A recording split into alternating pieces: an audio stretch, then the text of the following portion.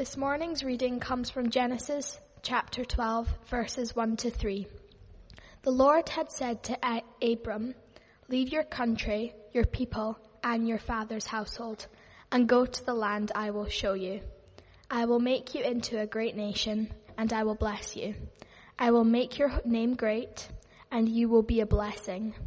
I will bless those who bless you, and whoever curses you, I will curse. With all peoples on earth will be blessed through you." Welcome to week 2 of Long Story Short. If you missed last weekend, I would encourage you to go and get onto the website and have a listen to last week. We talked about the first incident of creation. Let there be light. We're going to need to pick up the pace a little bit to get through the whole Bible in 13 weeks. But here's one of the good things about last weekend was it was the realization of how much can be packed into even the most seemingly simple statements in Scripture. So last weekend, God created. After he created light, there was then everything else. So there was land and water and trees and insects and animals. And the crowning achievement of his creation was human beings, was Adam and Eve. And he looked at it and he said it was very good. It took humans a couple of chapters to mess everything up. God had given Adam and Eve inexhaustible resources and an abundance of food. They had everything at their fingertips, but they reached for the one thing that God had told them to stay away from. And at that moment, everything fell apart. But it's interesting because even in that moment, God made the first move. He walked into the garden and he said, "Adam, where are you?" Now, it's not that God didn't know where they were. But when you've done something that you shouldn't have done, and you hear that voice, it makes you think, "Oh, Adam, where are you?" He extended unexpected grace when he made clothes for them out of fur to cover their shame and their nakedness. And he offered them a strange promise. He said that one day the offspring of the woman would crush the head of the serpent. That brings us to our text today in Genesis 12. But before we jump into that, there's quite a lot in 11 chapters of Genesis.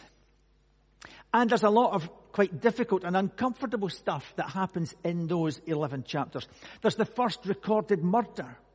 There's a worldwide catastrophic flood because God couldn't stand the evil of humanity and decided to start again.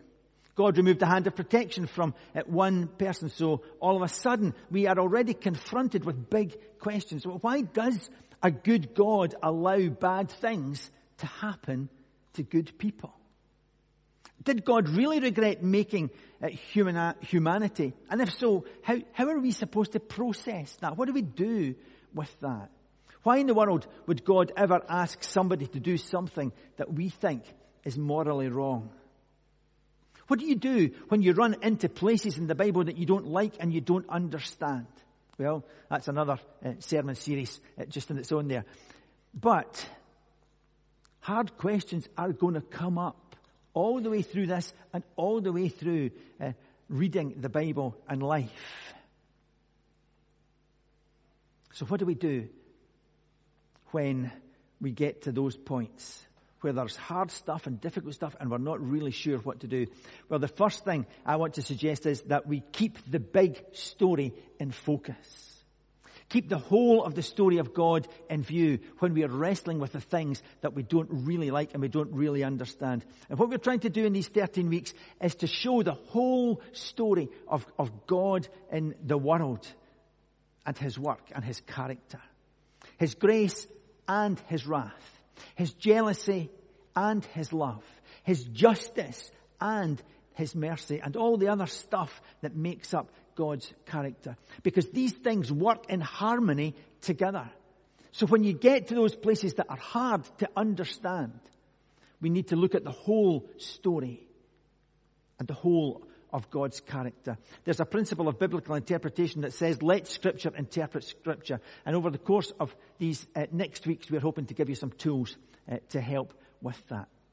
The second thing I would encourage you to do is to do it in community. to study with other people. This long story short series is not meant to be tackled on your own. We're not meant to wrestle with the difficult and dangerous things of Scripture by ourselves. So talk to other people about it. Join in the Bible study group or start a group with a few friends to talk through some of these things. And not just in community with other people. Ask God, always ask God, Holy Spirit, to be part of that process with you. Because the same Spirit that inspired the writers of the Bible will illuminate their words to us today. Sometimes when I get to those bits that are really difficult, I just pray, Holy Spirit, will you help me to understand this? And sometimes He does, and sometimes I go away none the wiser. Because it's difficult. There are not always clear, straightforward, easy answers, or at least not the kind that I would like. But we still invite Holy Spirit into that process.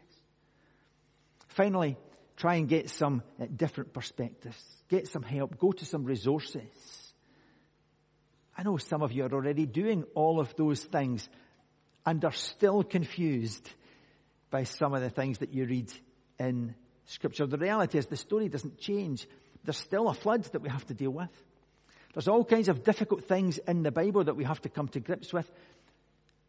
But I think there is actually a degree of simplicity on the far side of complexity. And what we hope to do in these next weeks is to help us to get a little closer to that place. So today we jump into this second inciting incident, that change of things, the promise. Last weekend I said that God is bigger than big and He is closer than close. And I believe that statement is still true of this incident that we're thinking about today. God's promises are bigger than anything we could ever imagine or hope for. And His promises exist in categories that we don't even really have or understand. But the way that He fulfills them is usually in the most personal and intimate way possible. And so, in Genesis 12, we had the story. Go, it said God to Abram, leave your country, your family, your father's home for the land that I'll show you. I'll make you a great nation and I will bless you. I'll make you famous and you'll be a blessing. I'll bless those who bless you and those who curse you I'll curse, and all families on earth will be blessed through you. But promises are funny things. Promises are meant to inspire hope. They create categories of expectation. They come with a certainty that something will actually happen. It will come to pass. Promises are promising. One of the things, of course, that you discover about promises is that they're really only as good as the person making the promise. The content of a promise really isn't as important as the character of the promise maker. Now, when I was a child, my grandpa promised to make me a fort. I had lots of little Airfix toy soldiers, and I played with them for hours and hours and hours. But a fort, well, that gives you something to focus on. It means that I could take my favourites and have them defend it at all costs. Or I could, more likely, attack it with everything I had. A fort, what a great thing to have. And so we talked about what it would look like and what should be in it. And I waited, and I waited, and I waited. My grandpa went to heaven many years ago, and I never quite got my fort. I'm not knocking him for that. He was a very fine man who made up for the lack of a fort in many other ways. But sometimes we find that the promise is delayed. My children got an early learning centre fort because I was convinced they weren't going to miss out on one.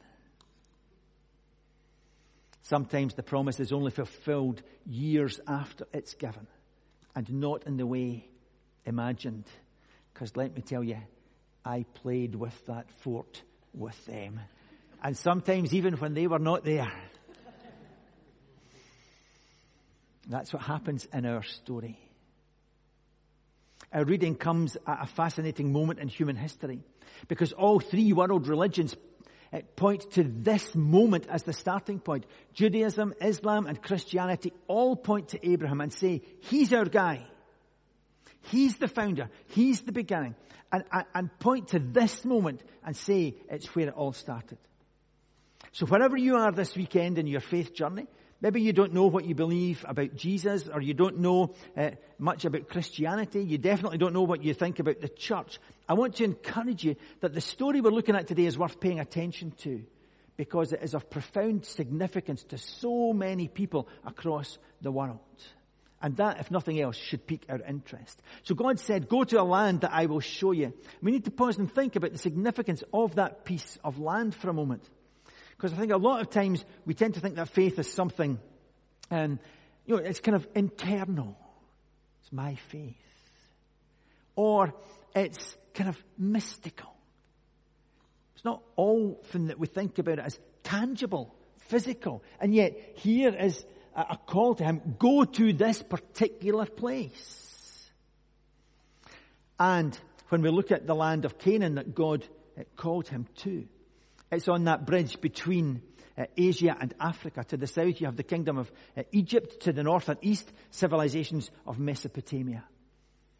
God called his people to the crossroads of the ancient world. Whoever controlled that piece of land controlled the spread of news and ideas and commerce. And that's why so often we see battles to and fro throughout history. Of course, even in these days, we know it is an incredibly significant piece of land. As a friend of mine would say, the great question for the people of God in the Old Testament was, would they be obedient at the crossroads? When they got to that place, would they trust God? And what we see is if they were obedient at those crossroads, they flourished. But when they were disobedient, they were exiled or occupied. I hope that's helpful to us, because it helps to see, as I say, that dance, that flow of people in and out of the area through the story of God's people. But I also mention it because I think it's a question that's significant for us today. For all of us who are part of the Barclay Fewforth Church family in Edinburgh, we stand at a crossroads in the capital of information and technology, of culture and politics, of international affairs. More locally, we are to unite with 4 other congregations. And the question for us is, will we be obedient at the crossroads?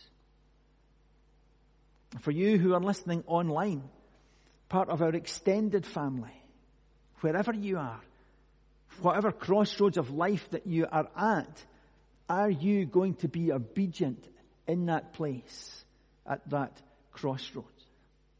You see, I think God puts his people in specific places for specific reasons, for specific seasons.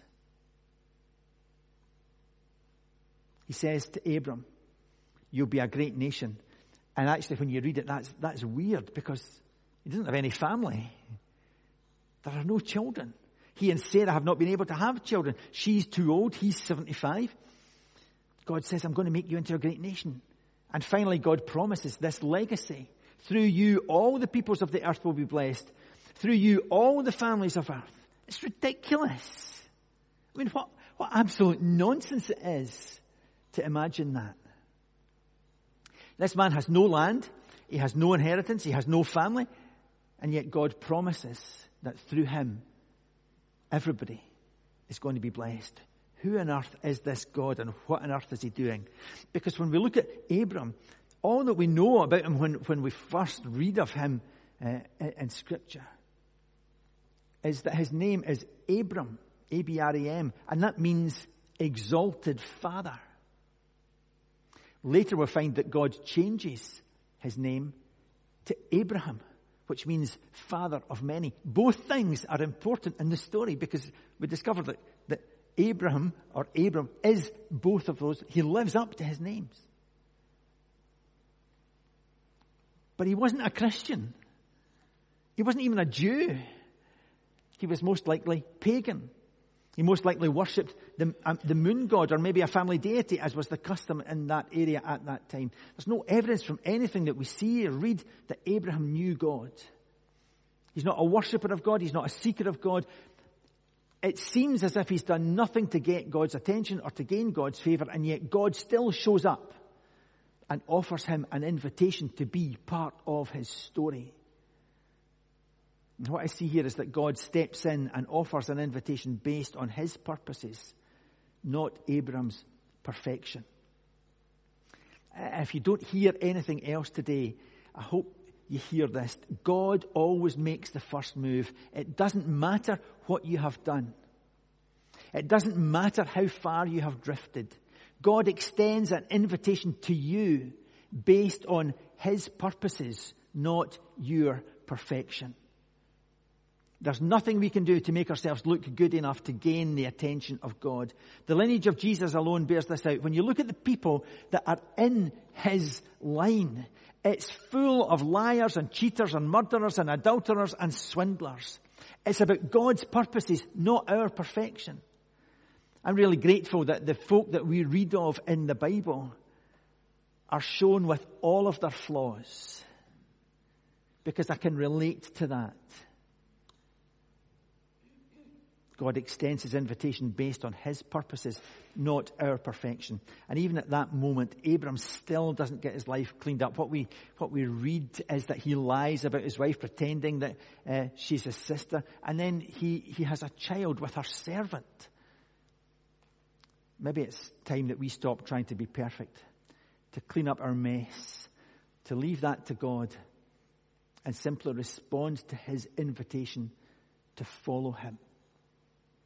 His invitation is based on his purposes, not our perfection.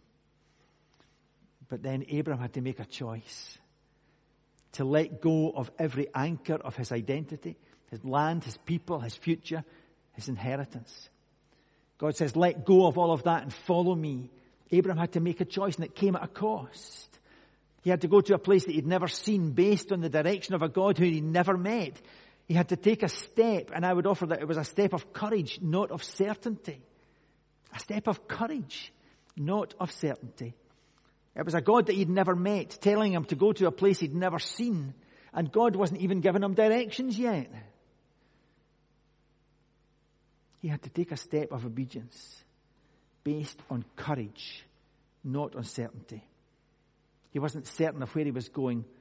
Peter wasn't certain that he could walk in water. Esther wasn't certain that she could save her people. Daniel wasn't certain that he would come out of the lion's den. Shadrach, Meshach, and Abednego weren't certain that they would survive the fiery furnace. Paul wasn't certain that he would survive the trip to Jerusalem. But they all went. Not because they were certain of the outcome, but because they had the courage to trust God. And so my question for us today is this. Is God calling us to do something that we've not been obedient to because we are waiting on certainty, when he's asking us to act on courage? Maybe it's a decision to be part of a trip to Uganda.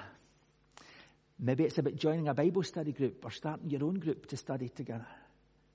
Maybe it's about getting involved in something that's happening in the church. Or maybe it's just about following Jesus for the first time. Maybe it's about how you give or how you invest your finances. Maybe today his word to you is to stop waiting on certainty and step out in courage. I want to be clear. I think the most important decisions in life should be the most informed decisions. And that's why we do things like the Alpha course. A course that's a practical introduction to the Christian faith that allows people to bring all of their questions. No question is too big or too small. No question is too impertinent. We want people to have all of the information they can possibly have, to get all of the answers that they can possibly get, because that's important when you're trying to make a decision about what to do with Jesus. But at the end of the day, it doesn't matter how well we do that. There is no certainty that we can give to 100%. There are still questions, there are still issues that linger. I rattled off some big questions at the beginning of the message today. Questions that, it needs to be where faith steps in. We read that Abraham embraced God and embraced his promises because of his faith. Faith is our bridge to certainty. I think a lot of times that we think that we can have certainty. And if we have certainty, then we can have faith. So we wait until we have all of the answers, and we want to wait until we have everything sorted out and everything in its right place, and all our doubts are gone and all uncertainty vanishes. And then at that point we'll have faith because we've sorted everything. But actually it's the other way around. In the Message version of the Bible, it says in Hebrews chapter 11, the fundamental fact of existence is that this trust in God, this faith, is the firm foundation under everything that makes life worth living. It's our handle on what we can't see. The act of faith is what distinguished our ancestors and set them above the crowd. It's not that we have proof, therefore we have faith. It's that we have faith that leads to certainty. So it's taking that step of courage, of faith, that allows the certainty to come in. There's absolutely no way that Abraham could have been certain, trusting a God he'd never seen, to go to a land that he didn't know, and yet he took that step of faith. The next thing that we see in the story is that our attempts to play God are futile. And if we're honest, we've all tried it to one degree or another. God gives the promise to Abram, and off he goes, and they wait, and they wait, and they wait. And God shows up again and he gives them a promise, and they wait and they wait and they wait. And God drags them out of his tent and says, look, count all these stars in the sky. Oh, what do you mean you can't do that? Well, that's how many ancestors, that's how many offspring you're going to have. You can't even count them.